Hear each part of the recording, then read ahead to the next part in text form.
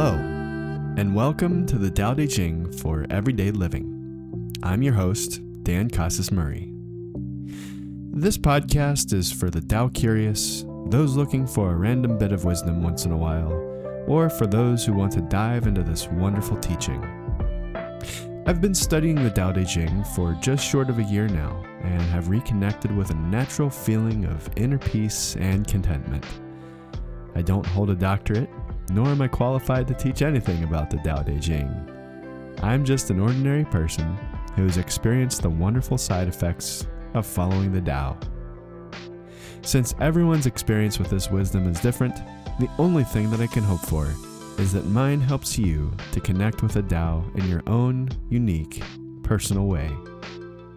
Feel free to listen to each episode a day at a time, or anytime you need a quick Tao shot. You can listen while you're on your way to work, or after that when you're winding down. It's always a good time to observe the Tao. In each episode, we'll do 4 things. 1, we'll read a verse of the Tao Te Ching. 2, I'll break it down into everyday language. 3, I'll share my own thoughts and experience. And 4, I'll leave you with a couple of the many ways you can put the Tao into practice for yourself. That's pretty much how I've been practicing the Tao every day. By listening to Lao Tzu, reflecting on his words of wisdom, listening to other comments, and trying to practice them in everyday life. Thanks for joining me today, and enjoy this episode of the Tao Te Ching for Everyday Living.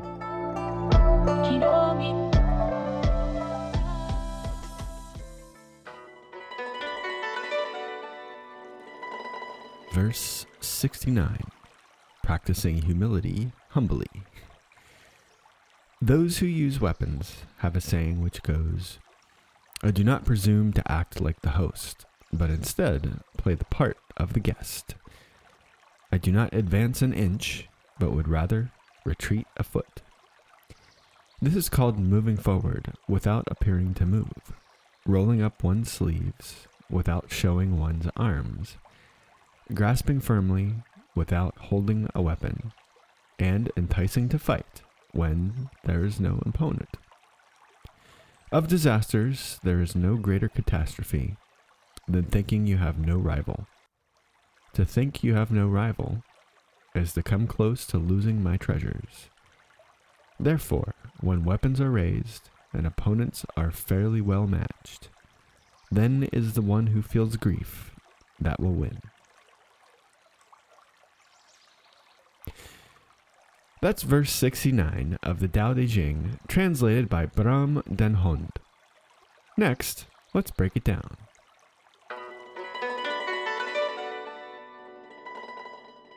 This verse has 3 parts to it, and we'll take each part one idea at a time. Part 1 talks about the roles of guest and host. Part 2 talks about hiding virtue, and part 3 talks about resistance. So part 1 is talking about the roles of guest and host.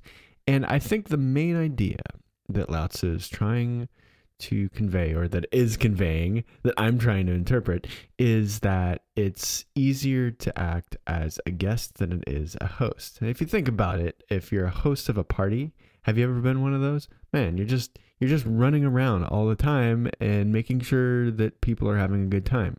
And it's a great role, and it's a wonderful role, but it's not relaxing.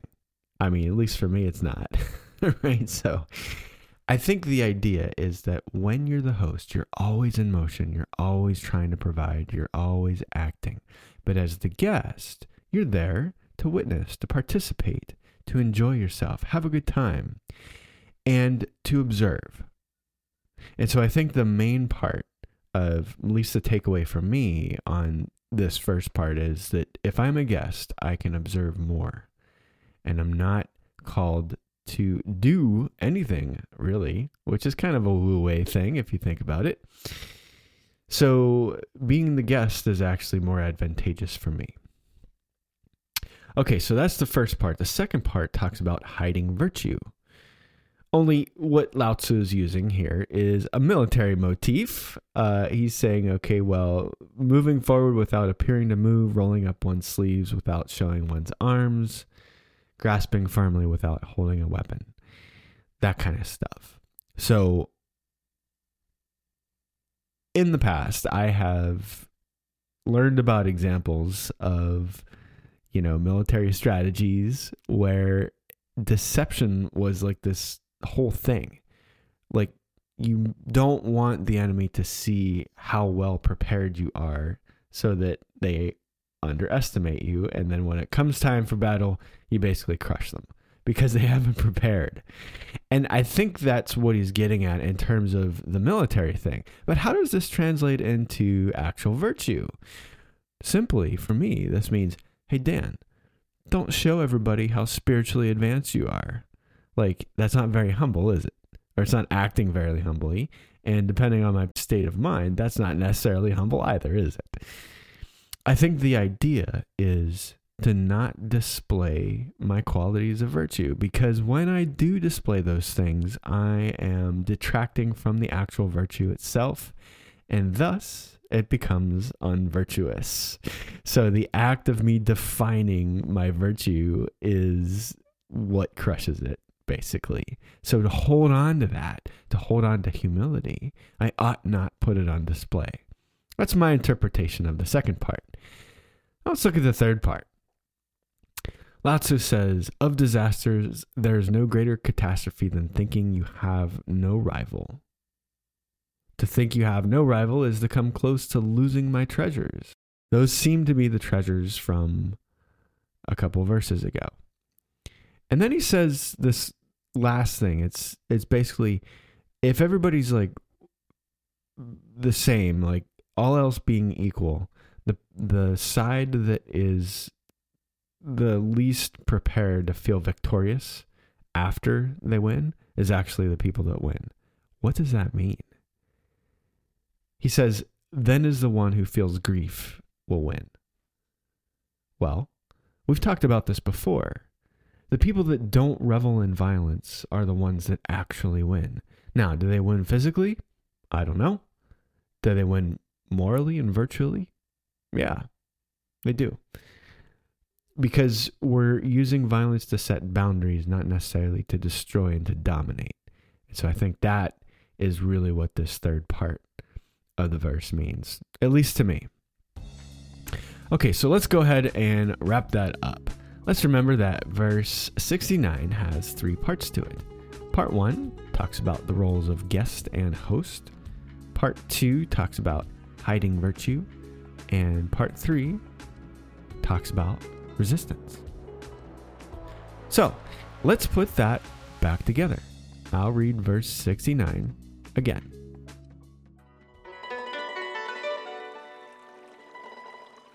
Those who use weapons have a saying which goes, I do not presume to act like the host, but instead play the part of the guest. I do not advance an inch, but would rather retreat a foot. This is called moving forward without appearing to move, rolling up one's sleeves without showing one's arms, grasping firmly without holding a weapon, and enticing to fight when there is no opponent. Of disasters, there is no greater catastrophe than thinking you have no rival. To think you have no rival is to come close to losing my treasures. Therefore, when weapons are raised and opponents are fairly well matched, then is the one who feels grief that will win. Let's take a look at some of the things that this verse made me think about today when considering practicing humility humbly. There are 3 things. Number 1 is being the guest. Number 2 is no need for posturing. And the third is a question. Who is the enemy?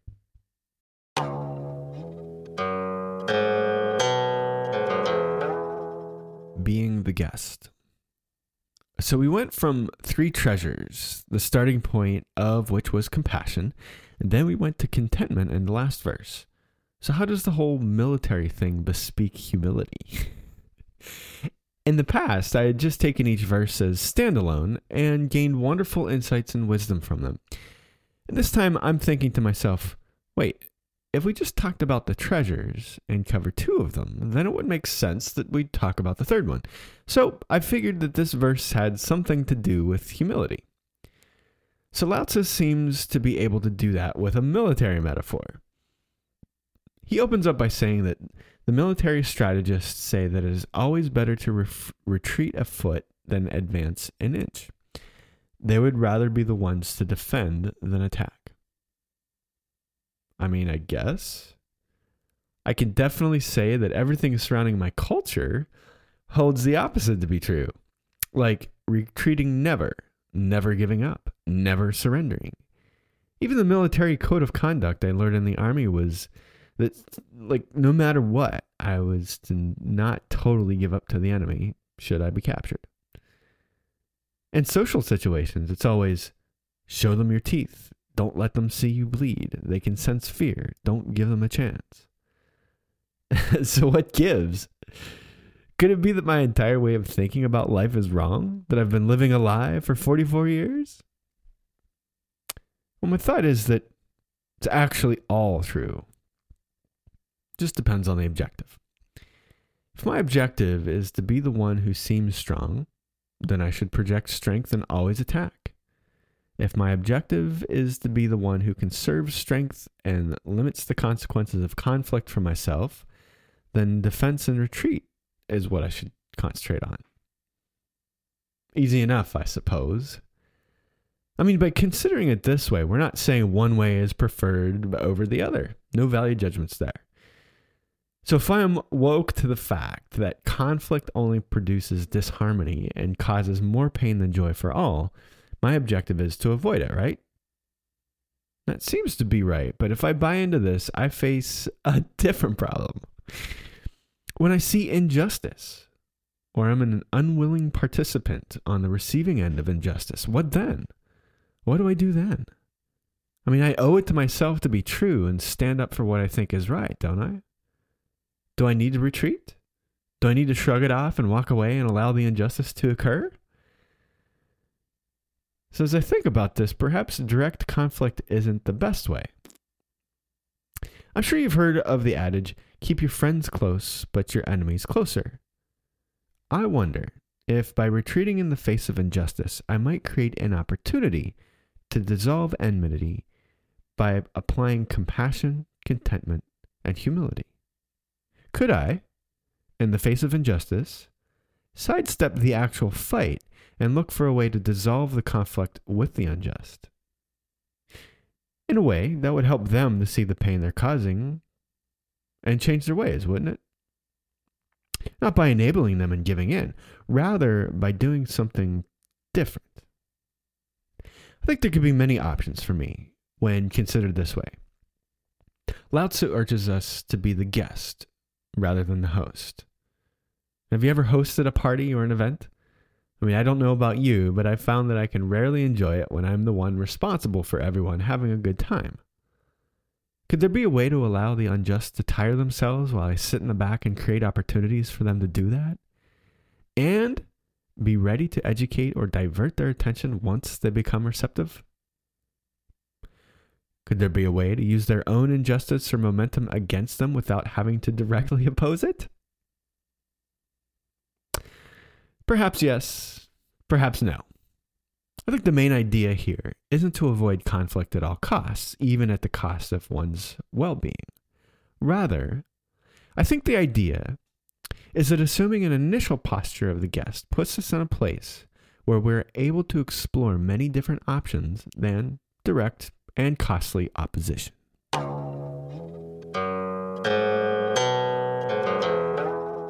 No need for posturing. Have you ever seen a military show of force parade? I mean, it's impressive. Rows and rows of synchronized soldiers moving as one, and the tanks and missiles and other weapons rolling silently behind them. Okay, maybe rumbling. Not so silent. And of course, the music to underscore it all, the ceremony, the ambiance. It's all very powerful. And, Lao Tzu says in this verse, not required for a practice in humility. He says we ought not to march with sleeves rolled up or in formations. But aren't shows of force necessary for states so that other states might think twice about invading or just messing with them? Don't we sometimes need the posture in order to signal that others ought not mess with us? Now, we're thinking of deterrence here, which I might argue is a little different than displays of power. It seems to me that displays of power only invite chaos. They are designed to show strengths, which inevitably reveal weaknesses. I'll display all my weapons for all to see, but I can't display the weapons I don't have, can I? By showing what I've got, I'm giving others information on my strengths and possibly exploitable weaknesses. Deterrents seem a little more passive, like they don't tell the whole story, they just tell a part of it, which perhaps may make an enemy consider a different course of action. But even deterrents aren't a requirement for us to practice humility. No, Lao Tzu says, the best thing to do is to remain hidden completely. You can't fight what you don't even realize is there, can you? As an ordinary person, at home, at work, with friends, I give up the role of the loving one, the solidly competent one, the funny or wise one. For what? Why would I want to give up the idea of being somebody? Why should I not display my strengths with others? Well, all of a sudden, if I decide to proclaim myself as a Taoist, I'm going to have to start doing Taoist things. I'll have to think Taoist thoughts. I'll need to prescribe Taoist remedies for others. And when this happens, I'll have lost the feeling of being connected with the Tao because I'm simply too busy acting like a Taoist, or what I think a Taoist should act like. Perhaps I'll be too busy acting like a good spouse or parent to enjoy life, to live, and learn about the intimate, deep love that comes with the family. Perhaps I'll be too busy showing my strengths at work and miss the opportunity to fully grow into new skills. Maybe my friends have all the answers I seek, only I can't see them because they're designed for people who are the serious ones, not the funny or wise ones. So why be ordinary? Why remain like the simple, uncarved block, marching without formation or displays of power? Why practice humility? To wring out as much out of this experience as possible, I would say. By staying unidentified, I set distractors aside from my human experience. I don't have to act powerful if I never projected it in the first place. So when I do need to set a boundary, I haven't spent all my energy in making it look like I can. I can actually do it with less, deal with it, and continue on my journey.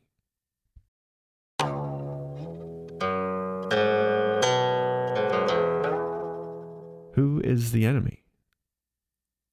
Lao Tzu says that in underestimating the enemy, he is in danger of losing his treasures.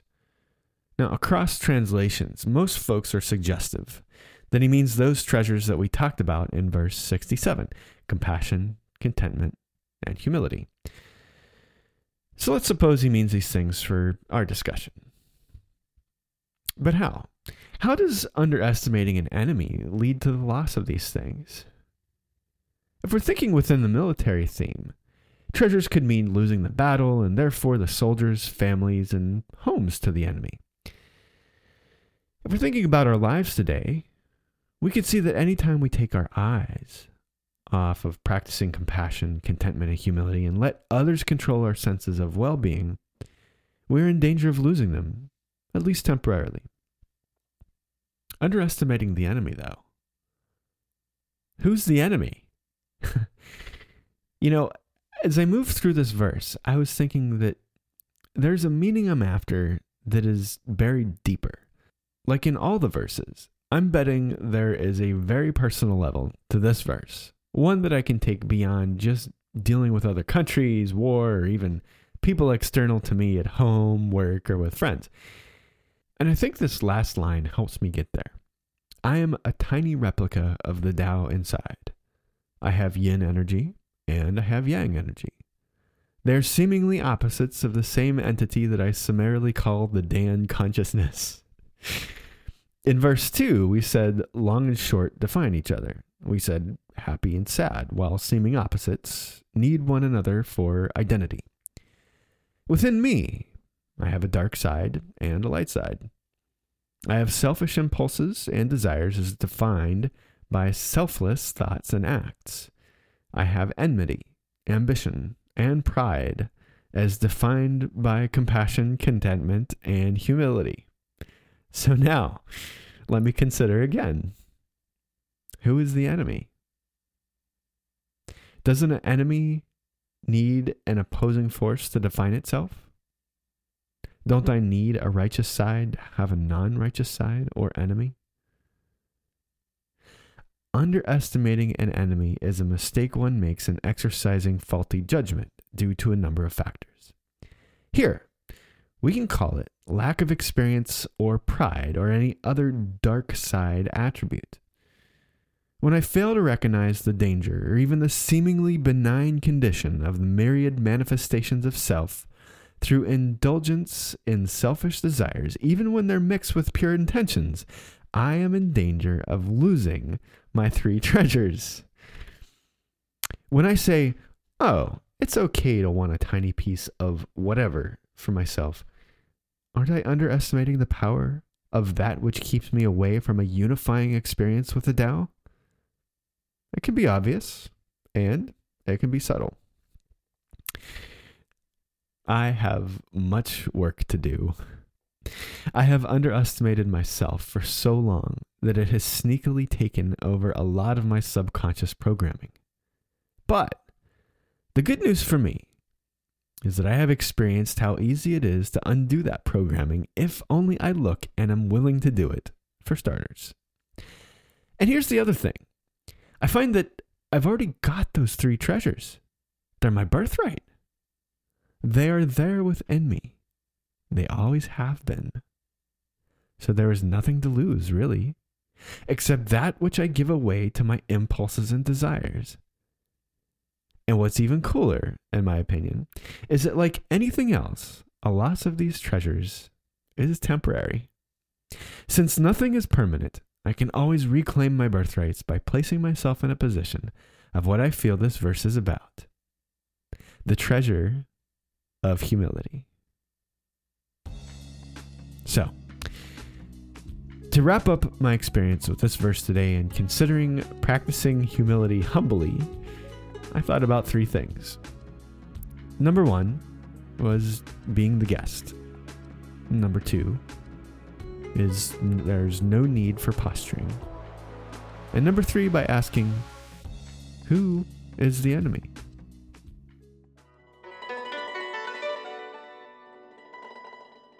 For the final piece of this episode, let's consider how we can apply the principle of practicing humility humbly in this verse today. For me, I have found humility to be an ongoing practice, one that requires constant attention and balance. I have experienced two sides of humility. The first is when I feel I'm superior to others or have superior morals or have said superior things or have acted in superior ways. I somehow allow these feelings of superiority into my mind as a shortcut to connecting with the Tao. I say, look, there's evidence that we are okay and we are worthy of harmony. I feel like this is a shortcut because it still takes an effort from me to move into harmony. I must get still, become aware, and focus. It is much easier to say, well, I acted or thought or was superior. So, having not done this work for much of my life, it is difficult for now. I suspect in a few years, it'll get easier if I keep practicing. To practice humility in this case, I must remember that I am always okay, and there's no need to feel superior to anyone or anything. Now, the other side of humility is when I feel unworthy. During life, there are things that occur or things that I interpret that I allow to make me feel insecure. emotionally, financially, intimately, or socially insecure.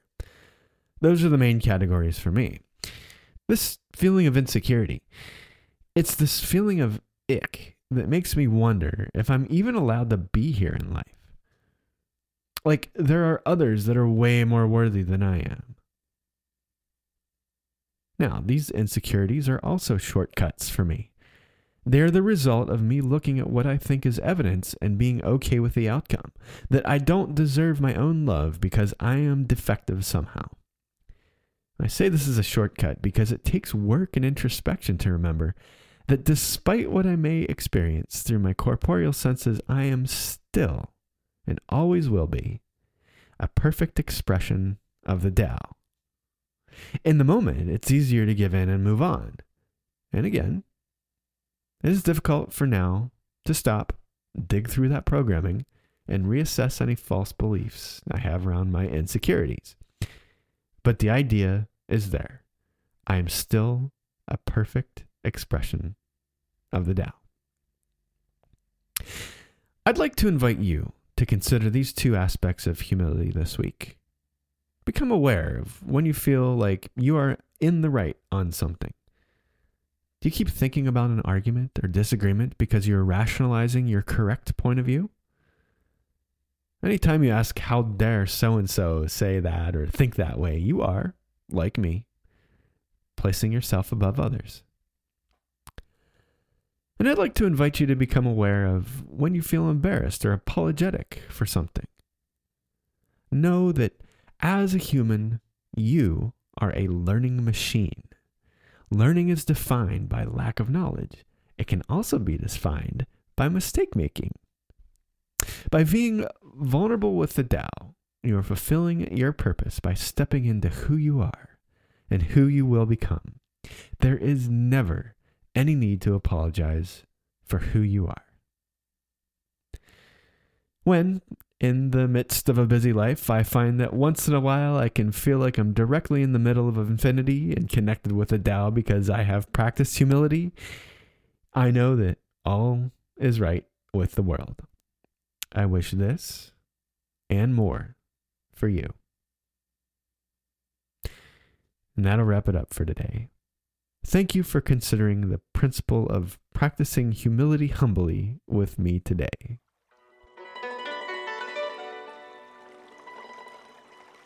To close out this episode, I'll leave you with a final reading of verse 69 of the Tao Te Ching, translated by Brahm Danhond. Those who use weapons have a saying which goes, I do not presume to act like the host, but instead play the part of the guest. I do not advance an inch, but would rather retreat a foot. This is called moving forward without appearing to move, rolling up one's sleeves without showing one's arms, grasping firmly without holding a weapon, and enticing to fight when there is no opponent. Of disasters, there is no greater catastrophe than thinking you have no rival. To think you have no rival is to come close to losing my treasures. Therefore, when weapons are raised and opponents are fairly well matched, then is the one who feels grief that will win. Thanks for listening to an episode of the Tao Te Ching for Everyday Living with your host, Dan Casas Murray. This podcast is for the Tao curious, those looking for a random bit of wisdom once in a while, or for those who want to dive into this wonderful teaching. In each episode, we do 4 things. 1, we read a verse of the Tao Te Ching. 2, we break it down into everyday language. 3, we discuss my own thoughts and experience with the Tao. And 4, we look at a couple of the many ways you can put the Tao into practice for yourself. That's pretty much how I've been practicing the Tao every day. By listening to Lao Tzu, reflecting on his words of wisdom, listening to other comments, and trying to practice them in everyday life. I'm pretty sure that as I learn about and experience more of the Tao, all my thoughts and lessons will change. I wish the same for you as you grow along your journey. If you found something meaningful in this podcast and would like to discuss it with others, I'd like to encourage you to subscribe to the subreddit Taoism. That's reddit.com/r/Taoism. Also, I'd invite you to share this podcast with friends if you think it would benefit them. As always, I wish you love, compassion, and peace. Thanks for listening.